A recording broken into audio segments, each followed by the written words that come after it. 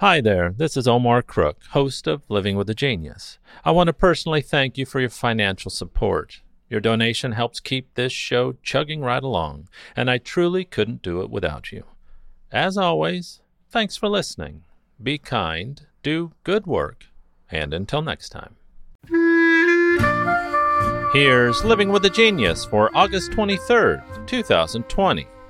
This is the story of John Rhodes Cobb, an early to mid-20th century English racing motorist and three-time holder of the world land speed record in 1938, August 23rd of 1939, and again in 1947, set at the Salt Flats of Bonneville Speedway in Utah.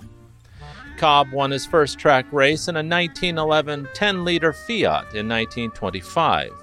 In 1928, he privately purchased a powder blue 10.5-liter Boat-Tail Delage, which was imported to England from the factory in Paris, which he raced at Brooklands Racetrack, breaking the Flying Start outer lap record 3 times between 1929 and 1933, with a clocked top speed of 138.88 miles an hour.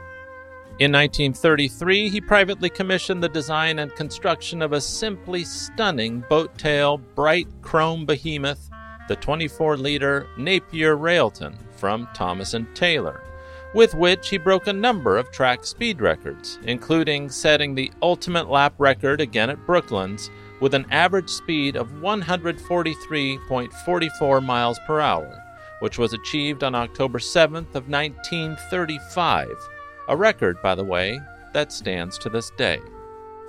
In his last commissioned vehicle, the astonishingly space-age Silver Sliver Railton Special, Cobb broke the world land speed record at Bonneville Salt Flats on the 15th of September of 1938, achieving 350 miles per hour.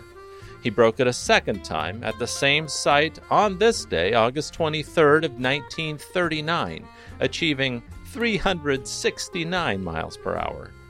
Cobb returned to Bonneville in 1947, clocking a staggering 403 miles per hour, earning him the title of fastest man alive in newspapers around the world, with a record that stood for 16 years. That would be John Cobb's last visit to the Salt Flats. Having conquered land, Cobb turned his sights to a simultaneous world water speed record and commissioned a jet engine-powered speedboat which he named Crusader. Cobb selected the long water of Scotland's Loch Ness for the speed trial. The water was glassy and ready for him on the 29th of September of 1952, and in the middle of the long lake, Cobb opened it up. But screaming across the water at just over 200 miles an hour and well ahead of the world record, the Crusader encountered a rogue wake, and in a split second, disintegrated around her pilot. Cobb's body was collected some 50 yards from where the boat had instantly disappeared. In 2002, the remains of the speedboat were finally located at the bottom of Loch Ness, some 600 feet below the surface. 3 years later, the site was declared a British scheduled monument, ensuring protections from unauthorized change in perpetuity. I love adventurers, explorers, and pioneers, and I'm fascinated by and in constant awe of the very few and rare men and women who have that kind of grit and courage. Anyway, I learned something new today, and I hope you did too. Thanks for listening. Be kind, do good work, and until next time.